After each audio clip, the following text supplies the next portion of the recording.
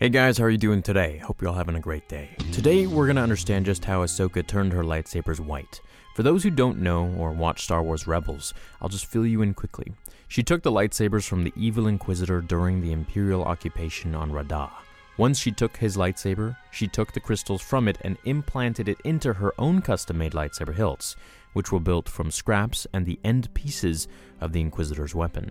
Here's a passage from the canon Ahsoka novel explaining how she turned them white. "I've never seen white ones before," Bail mused. "They used to be red," Ahsoka said. "When the creature had them, they were red, but I heard them before I ever saw him on Radah, and knew that they were meant for me." "You changed their nature?" he asked. "I restored them," Ahsoka replied. "I freed them. The red crystals were corrupted by the dark side when those who wielded them bent them to their will. They call it making the crystal bleed. That's why the blade is red."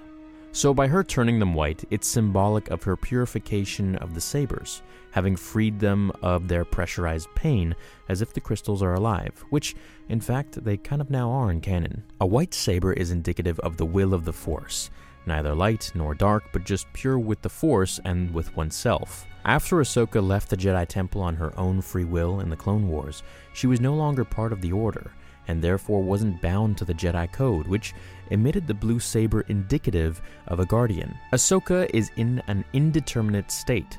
She's set in her ways after Season 5 of Clone Wars and won't all of a sudden decide to turn to the Jedi Order once again. She saw the problems of the Jedi partially just like Qui-Gon and Dooku did, and that is why she walked away. Ahsoka is on a journey of her own, where she is going to complete it on her own terms only. Now, yesterday we got a little spoiler alert from J.J. Abrams himself saying that we should listen closely, or rather watch closely, to the Rise of Skywalker because Ahsoka just might be in there. So I don't know how they're going to put her in there, but it could very well be in correlation to her white lightsabers, or it could be in correlation to her and Anakin's relationship, or the fact that Luke is just saying, 1,000 Jedi live in you now, and Ahsoka could be one of those voices.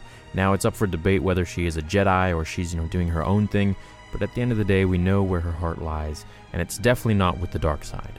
So, I hope we get to see her, but at the very least, I hope we'll at least be able to hear her voice in Episode 9. I hope you have an awesome rest of your day. Just wanted to re-upload this video for you guys. This is an older video, and add some more information to it, particularly at the end here, just for those who don't know much about her white lightsabers and how she made them turn white. See you in the next video, everyone. Until then, remember, the Force will be with you, always.